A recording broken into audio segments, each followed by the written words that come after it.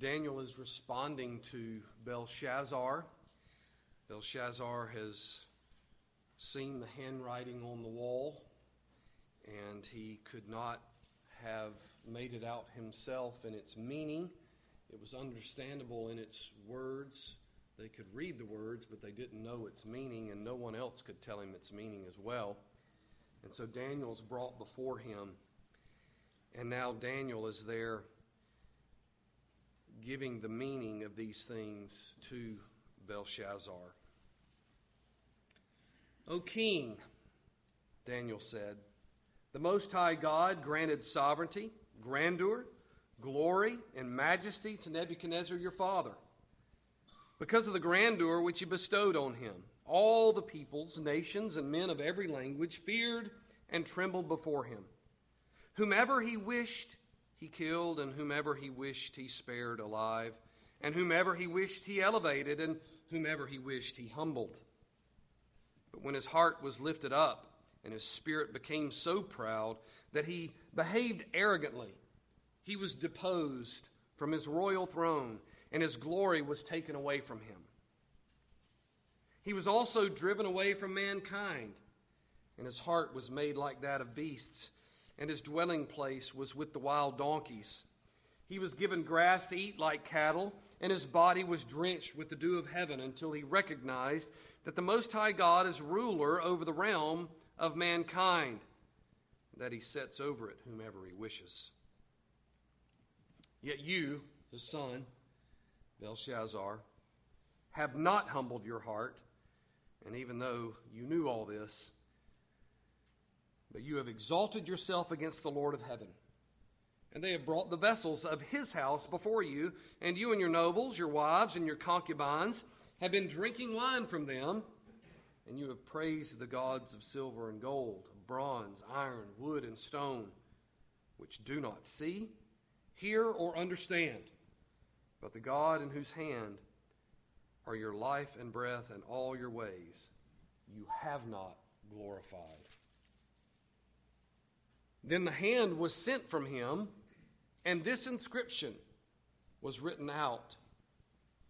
Now this is the inscription that was written out: Mene, Mene, Tekel, Upharsin. This is the interpretation of the message. Mene, God has numbered your kingdom and put an end to it.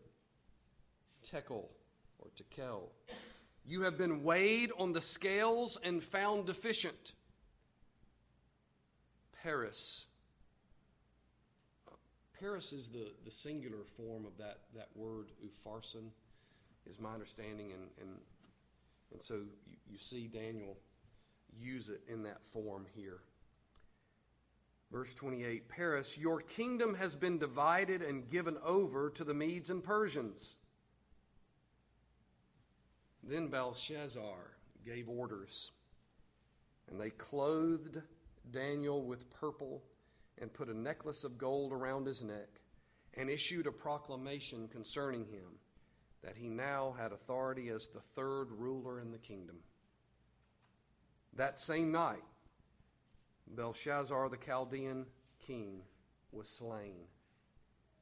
So Darius the Mede received the kingdom at about the age of 62.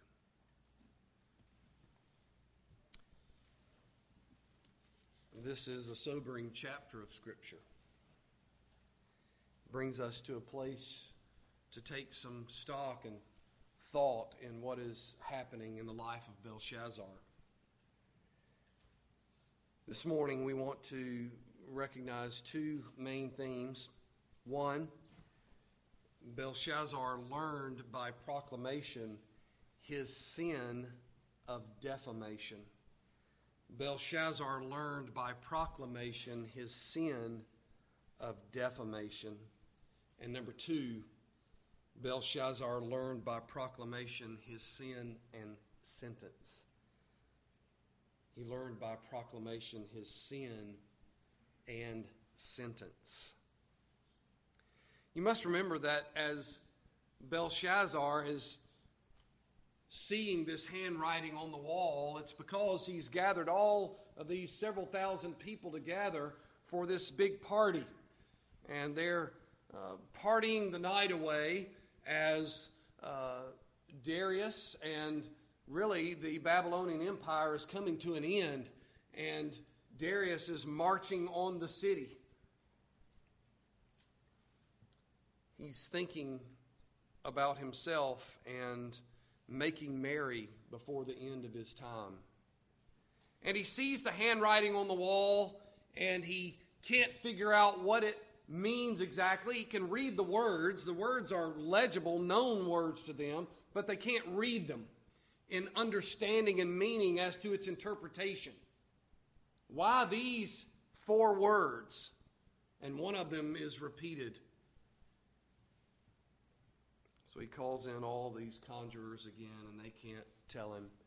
The queen comes in with all the hubbub and says, Daniel, there's somebody here named Daniel who he's been around for a while, and we know of him, and he can interpret this. And so he brings Daniel in. Daniel gives this interpretation. But before he gives the interpretation of the meaning of the words, by proclamation, he tells Belshazzar of his sin. And it's a sin of defamation against God. Under number 1, Belshazzar learned by proclamation his sin of defamation. I want to give 3 main thoughts. Verses 18 through 21, Daniel reminded Belshazzar of God's mercy to Nebuchadnezzar. Verse 18, O king, the Most High God granted sovereignty, grandeur, glory, and majesty to Nebuchadnezzar your father. Now the word father there, we've noted that Belshazzar is not directly related by blood. The word father has kind of a broader context to it here. And we can understand that because that happens to us as well.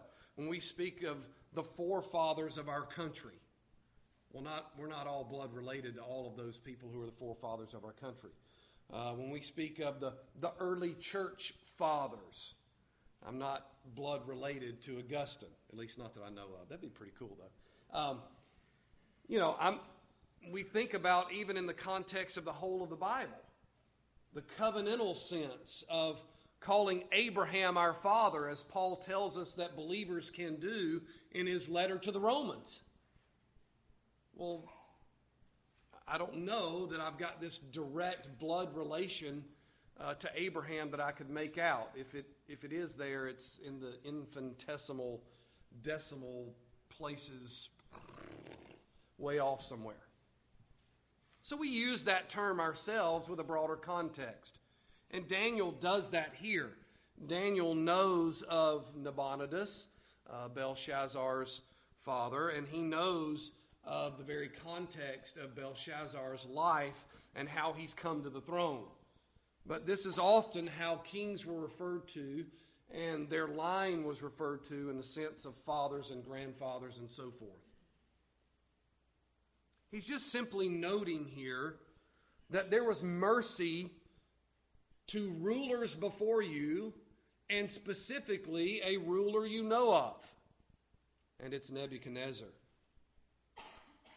And he recounts everything that happened to Nebuchadnezzar and reminds Belshazzar. Here's all the things that happened. Nebuchadnezzar was put in this place at this time. He was given this authority. He had this ability. And he did not humble himself, so he was deposed. And God put him down.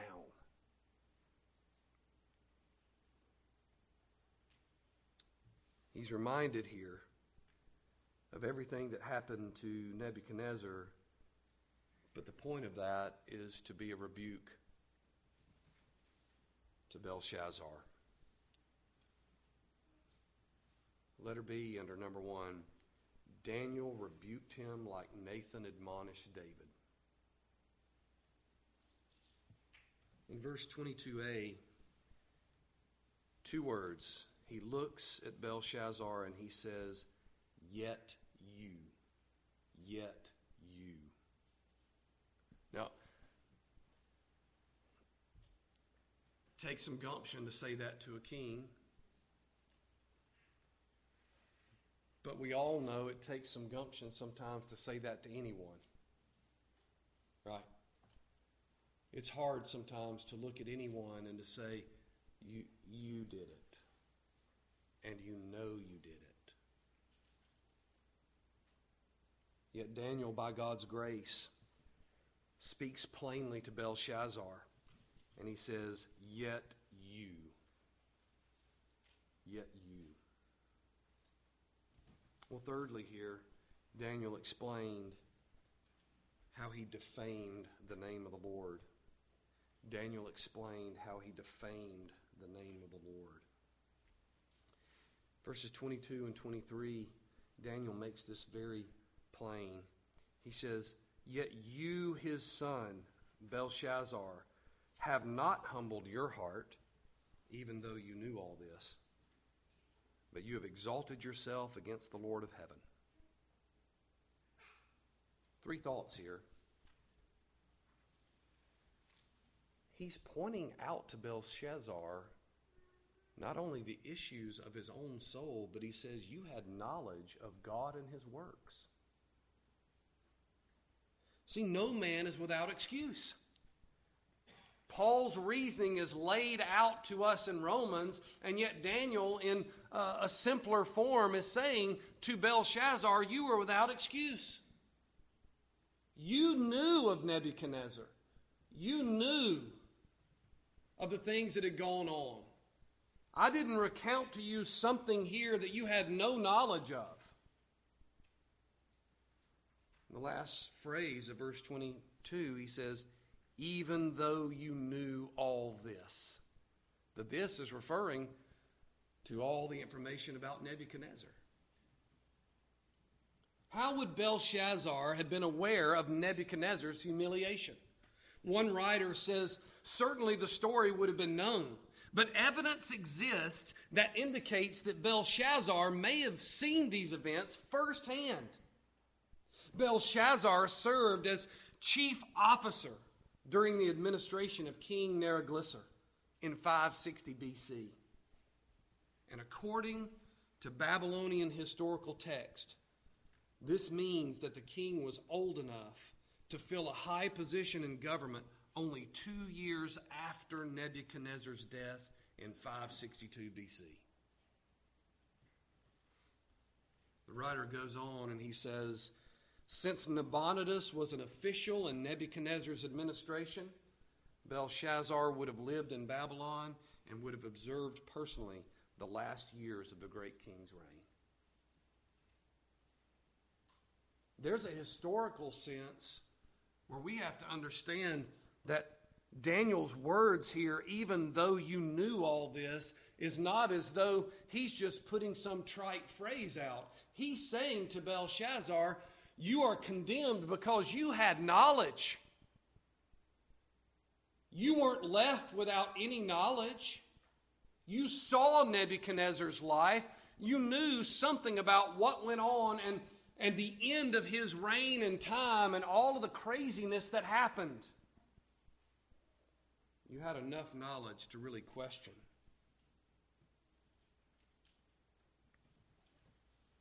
Well, not only did he have knowledge of God and his works in defaming the name of the Lord, but he just didn't humble his heart according to the text.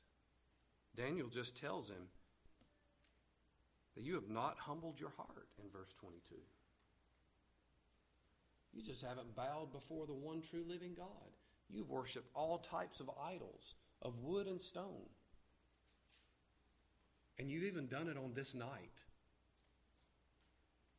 Here's been your practice, is to worship the idols made of wood and stone and metal, and you've even done it on this night. This is how you've defamed the name of the Lord. And then thirdly, Daniel says that he exalted himself against the Lord. Here's even a greater issue. It's one thing to not humble yourself. It's another thing to be active in exalting yourself above the Lord. And in the start of verse 23, Daniel says, "But you have exalted yourself against the Lord of heaven." Now he gives this instance of him exalting himself above the Lord of heaven. And it comes in two phrases or two ideas. It's using the Lord's commanded vessels for himself. These are those commanded vessels that were brought in from the temple that were only meant to be used in temple worship. God regulates his worship, how he desires for his people to worship them. He tells them, "This is how you worship me." And these vessels were those things that God had commanded to be made and used in worship of him in the temple. And now Belshazzar takes them and uses them for his party, just to drink the wine and to have it in his own way. And that's not even the worst part of it. He then, in the course of his party, uses those vessels and the ability to drink that wine and be merry for himself and exalt himself, that he now uses them in the very idol worship itself. He exalts himself against the Lord.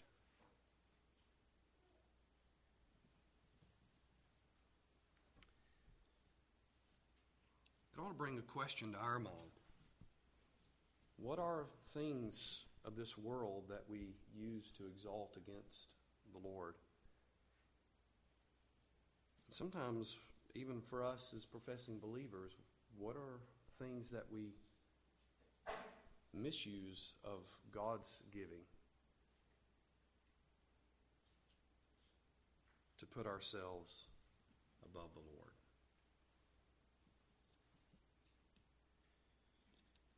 Well, secondly, this morning,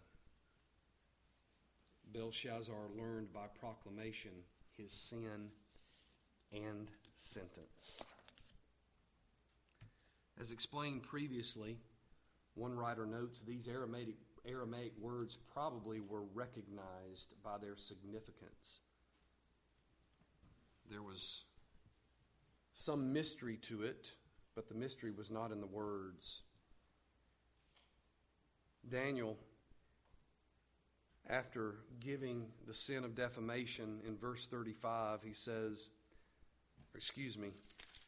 in verse 24 of chapter 5, he says, "Then the hand was sent from him, and this inscription was written out. Now this is the inscription."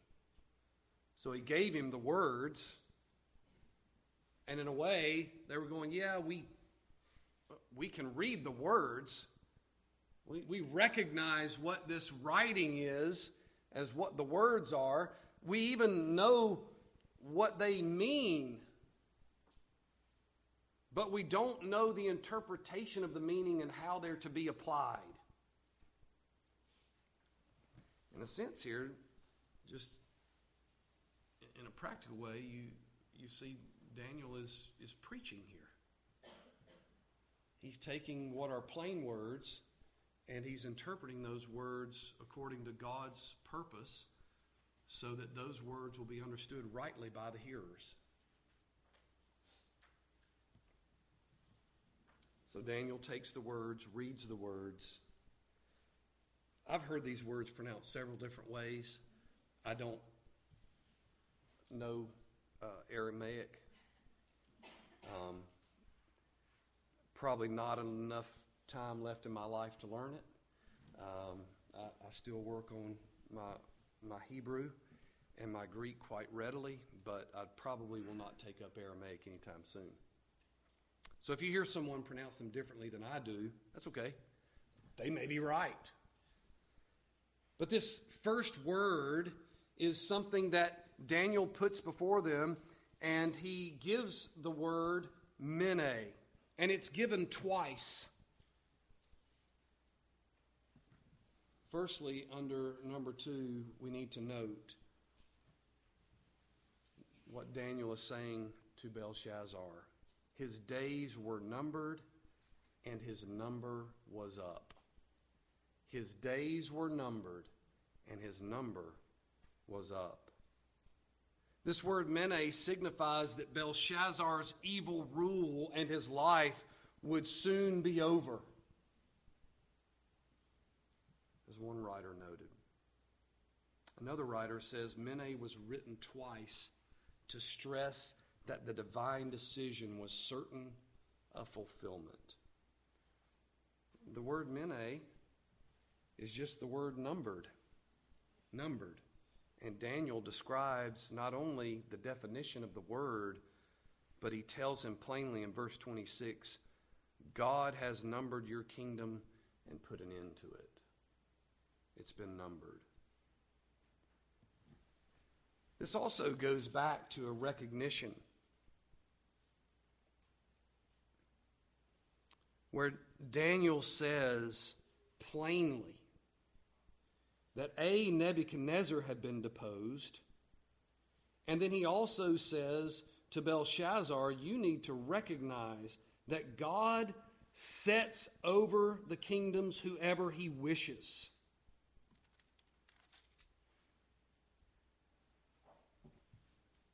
It's that reminder of a few weeks ago of Acts 17 of Paul's sermon. God numbers your days. His days were numbered, and his number was up. Letter B, his actions were weighed, and his life was lacking. His actions were weighed, and his life was lacking. The word tekel or tekel is the word weigh. W-E-I-G-H. To weigh something. The Egyptians, according to one writer, thought that Osiris weighed the actions of the dead in a literal balance. Osiris was one of the gods of the Egyptians for centuries. And they thought that he would actually weigh the souls of people in a literal balance as to whether it was a good soul or a bad soul. It was the idea of weighing it. And if it was weighted with goodness, it might pass, something of that nature. This writer goes on and says the Babylonians may have had the same notion, which would give a peculiar appropriateness to the image here used. This idea of Belshazzar being weighed, he's being numbered, he's being weighed. It's the idea of it's found wanting. That's what the word indicates. So his actions were weighed, his life was weighed, or his actions were weighed, and his life was lacking. It reminded me of the psalmist saying, men of low degree are only vanity, and men of rank are a lie. In the balances they go up. They are together lighter than breath.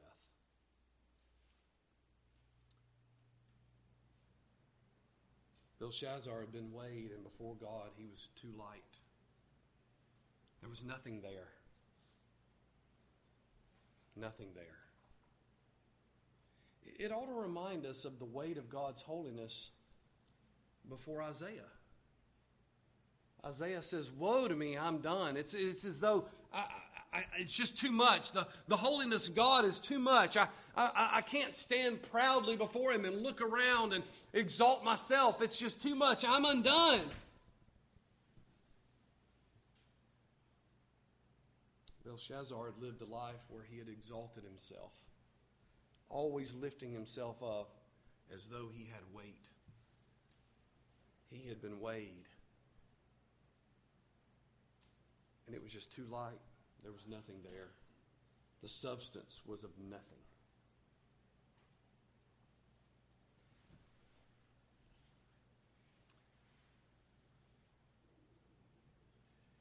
we have to note that each one of these words is interpreted. It's interpreted in a way that not only does he give him the meaning of the word, which they would have known, but Daniel supplies in the interpretation, by God's grace, the objectivity of this interpretation. As one pastor noted, he supplied each subject to go along with the word. When I was thinking about that, I thought it might be rendered this way. God numbered your days. You were weighed and found lacking, and therefore your kingdom will be divided. Well, it brings us to the third word and a third thought. His rule and reign were over, and his kingdom was divided and destroyed. His rule and reign were over, and his kingdom was divided and destroyed. This third word, upharsin, or in singular form, paris, Daniel says, your kingdom has been divided and given over to the Medes and Persians. Now, I don't think Daniel here is trying to make some differentiation between necessarily the Medes and the Persians. He's saying, you need to understand the whole of the kingdom is not just going to be handed over to someone else, but it's going to be divided up, and there'll be no more recognition of the Babylonian kingdom. What people would have looked at and said, well, that's a part of Babylon. No, it's going to be so divided that the Babylonian kingdom is destroyed.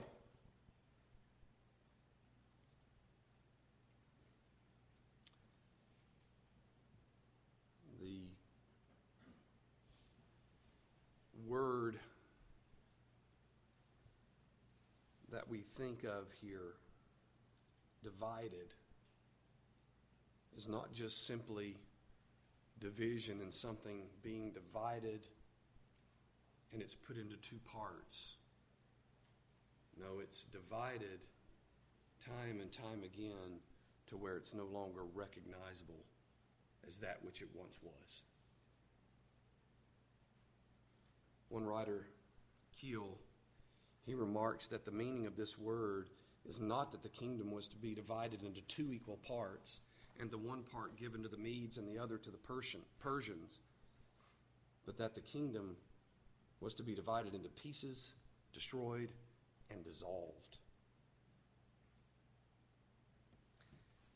You have to note, this is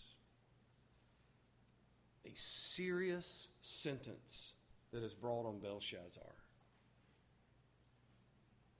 He had reigned for probably about a decade as his father had been put off into the relocation program because he really wanted to worship the moon god, Sin or Sheen. He had kind of gone his own little way, and he is relocated. And now here Belshazzar had reigned for quite some time. He was really the second in command, but he really was the ruler. And now all of his rule is being brought to a very abrupt end. And Daniel is standing before him, and he's saying, here's the meanings of the word. And the emphasis, mene, mene, numbered, weighed and divided. God has numbered you, and your days have been numbered, and your life has been weighed and found lacking. And everything you have will be divided and destroyed.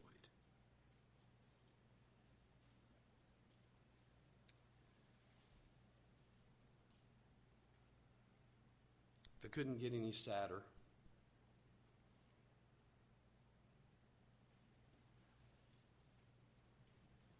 Belshazzar, who didn't think much of the Jews because he had given his word after the pronouncement, he clothed Daniel with purple and put a necklace of gold around his neck. Even though Daniel in verse 17 had said, I don't need all that, keep your stuff. We see a king left to give one more pronouncement. And he proclaims Daniel to be the third ruler in the kingdom.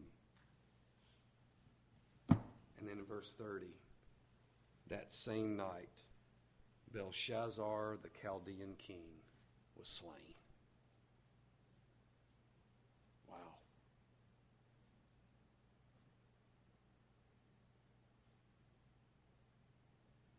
Leads us to 4 observations.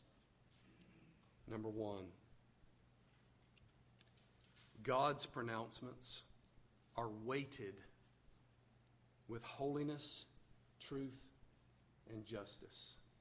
God's pronouncements are weighted with holiness, truth, and justice. The holiness of God is a weighty, weighty matter.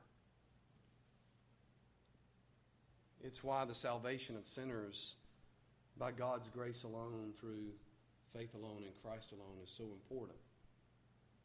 Because there's not one of us that could stand before God. We're already numbered, and left to ourselves, we're lacking the weight. We're not holy. We're just not holy. We're not perfect. There's no perfection in us. We are by nature sinners. And when God makes his pronouncements, they are weighted with his holiness.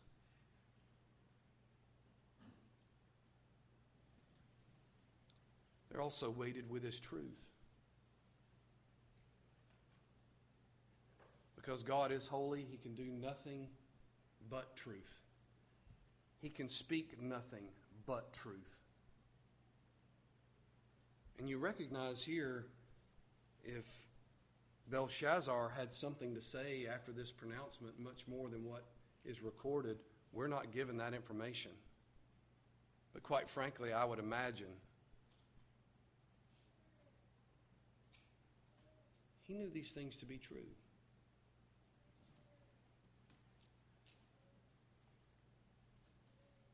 He knew what his life had been, and he had already resigned himself to it.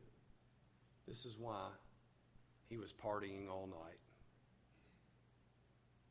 Because even in his last party, he was not willing to humble himself before God. It was about him and him alone, even though Darius was marching on the city.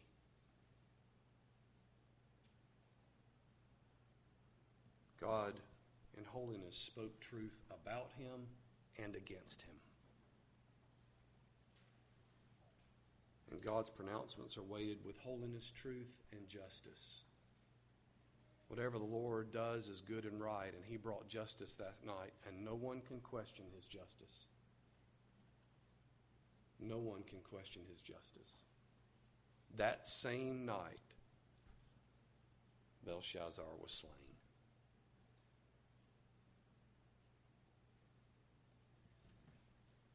It ought to be a sobering reminder to us that when we are dealing with the God of the Bible, we are not dealing with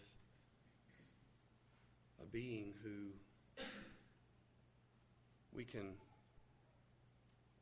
play lightly with him, for we're not weighted enough to do it. Too many people throw the idea of God around in common conversation and culture, or the idea of faith around in common conversation and culture, and have a little idea of the weightiness and the holiness of God, his truth and his justice.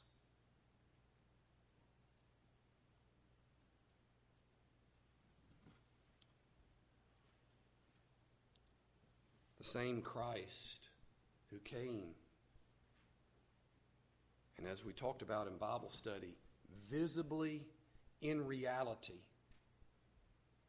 showed his love for his people in that he lived perfectly and he died a sinner's death.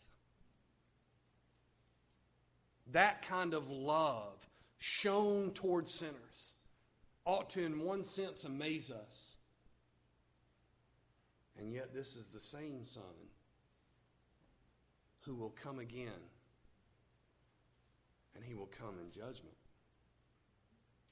the judgment his father granted him.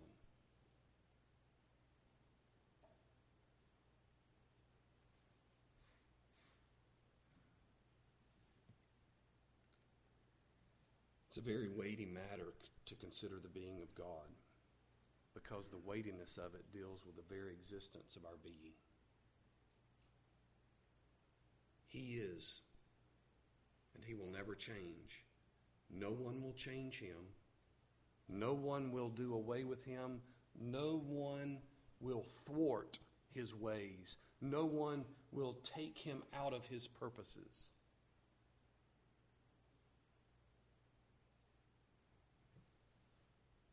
And yet every one of us has been numbered by him.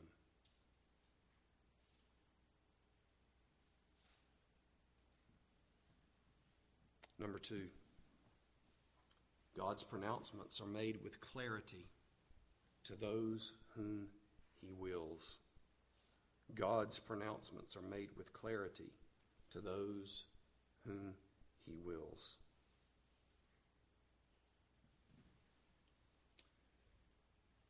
You think about 2 things. Sometimes God gives clarity in the very word itself. There are plenty of things in God's word that are very plain and of themselves, and we can understand them, and we can read them and see the plainness of them. That makes us responsible.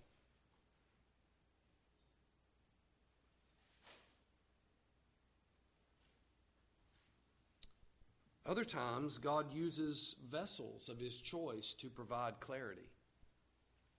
Sometimes it's a person like Daniel. Sometimes it's a donkey.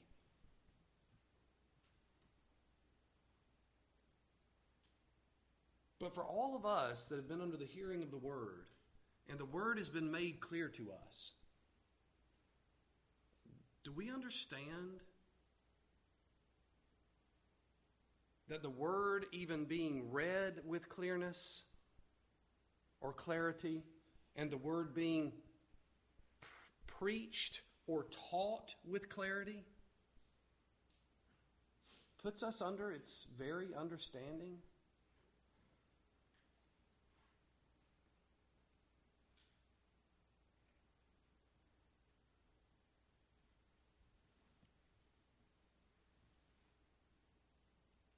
What one of us has not really thought carefully about how the word is dealing with our souls and question for a moment, who am I, what am I doing, and where are my allegiances?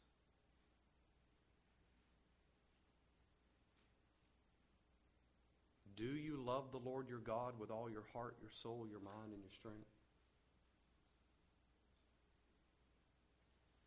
And look to love your neighbor as yourself.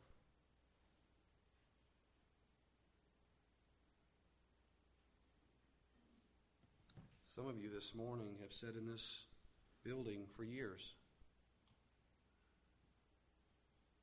Young people, you've been brought up in the hearing of the Word of God. Have you bowed your knee to him to repent and believe in the Lord Jesus Christ alone to save you from the truth of your sin?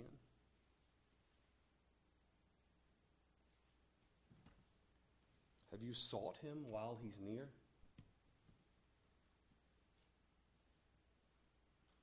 Are there places you're still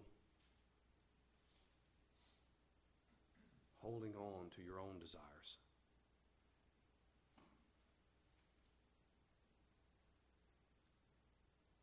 God has made his word clear on many occasions. We would do well to heed it. Thirdly, God ultimately provides all that his people need. Daniel didn't need the gifts of Belshazzar. He didn't need the commendations of the king.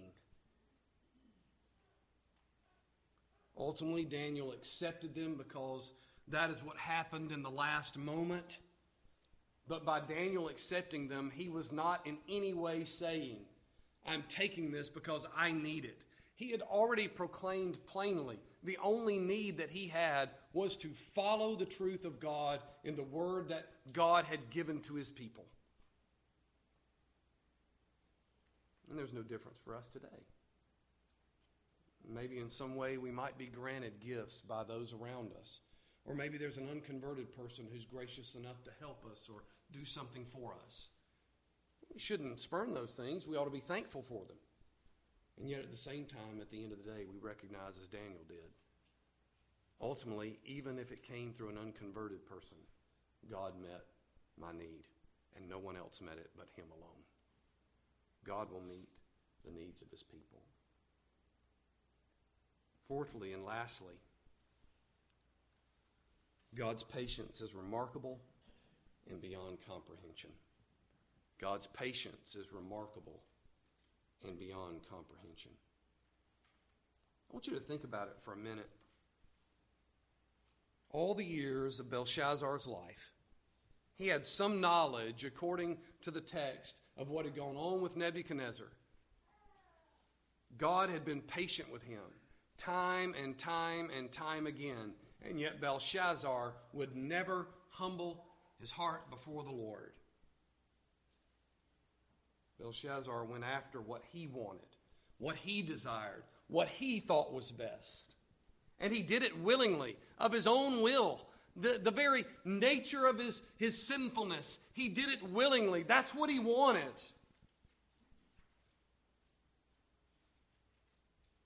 And yet God was patient all along the way. Because really, at the very first sin of any person, God could bring judgment. And really, if we want to get to the technicality, by the very nature of the conception of any human, God could bring judgment. Because we are conceived in our mother's womb as sinners. We are born sinners by nature. And if God in his holiness weighed us in that moment, we could be judged. And that judgment would be right and good and just. God's patience is remarkable in that any human is ever born and God allows them to live. That's how patient he is.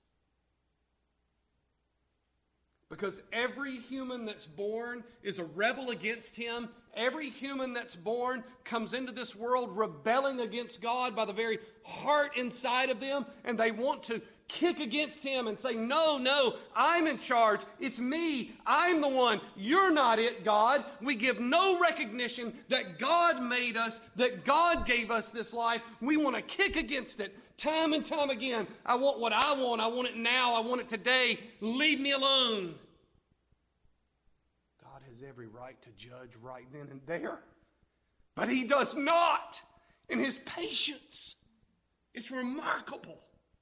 It's beyond comprehension. How many of us would have taken someone who did something against us, and in one moment we would dispose of them to get them out of our way? I will be done with you, you pest who does not do what I want you to do. And yet God has shown patience that you and I could live 1 second born as rebels against him, the ones he created. He formed us.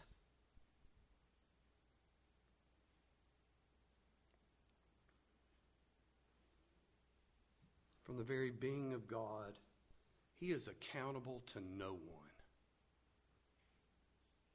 And being accountable to no one means he could have disposed of us as creatures like that.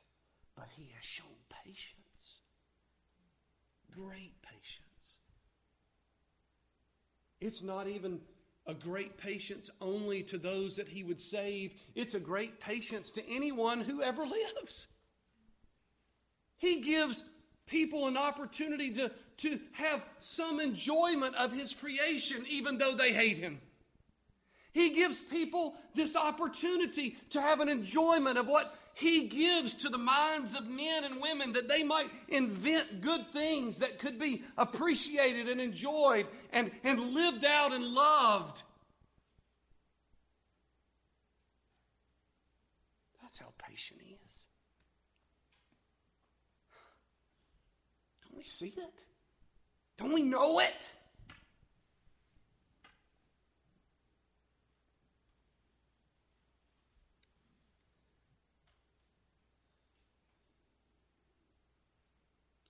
But we have to know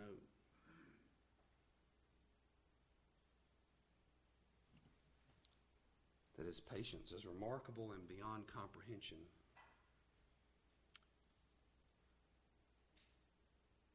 Because sometimes God is unpredictable in estimation. Belshazzar thought he could just keep going on and on. And he had been numbered. And his time came.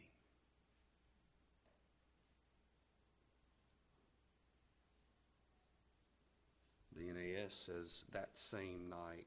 The ASV says he was suddenly cut off.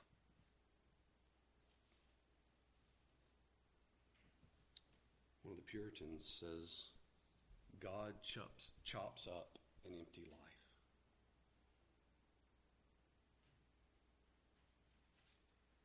Another writer said the road which unconverted people walk has an invisible line across it. A line seen by God alone and not by us. The thin boundary between God's patience and His wrath.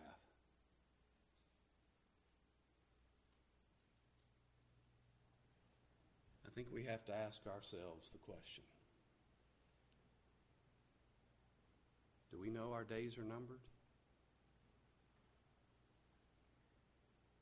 Are we too found wanting?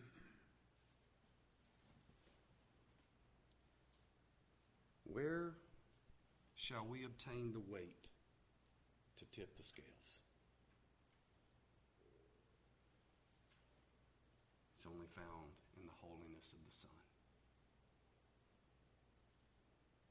When you come to the table today, you need to rejoice if you're a believer. Because the weighted holiness of God the Son has tipped the scales, that all who have believed in Him shall not perish, but will have everlasting life. But if you have not bowed the knee,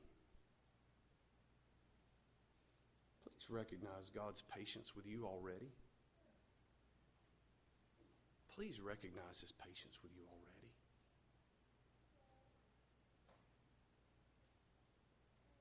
You need to repent of your sin, turning to Christ.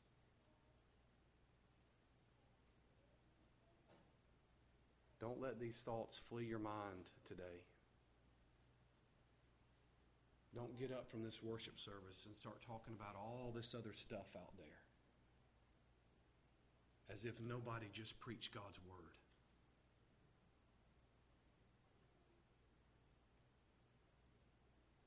Don't get in your cars and go home and act like nothing just happened here today. It's not a theater. It's not a movie.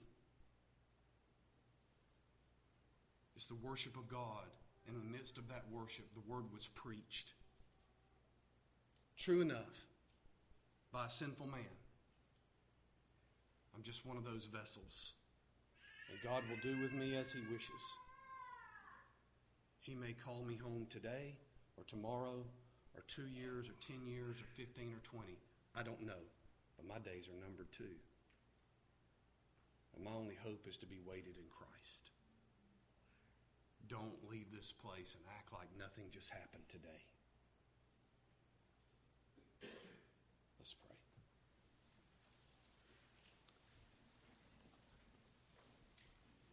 Heavenly Father, You've been merciful to us in more ways and more time than we could even imagine.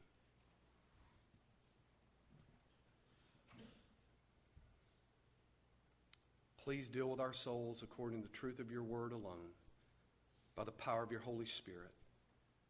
We ask that your Spirit do your will in our lives, working out and applying the truths of the word unto us. That we would be humbled and we would glory in who your Son is and what he did while he was on this earth. We pray this in the name of the Lord Jesus. Amen.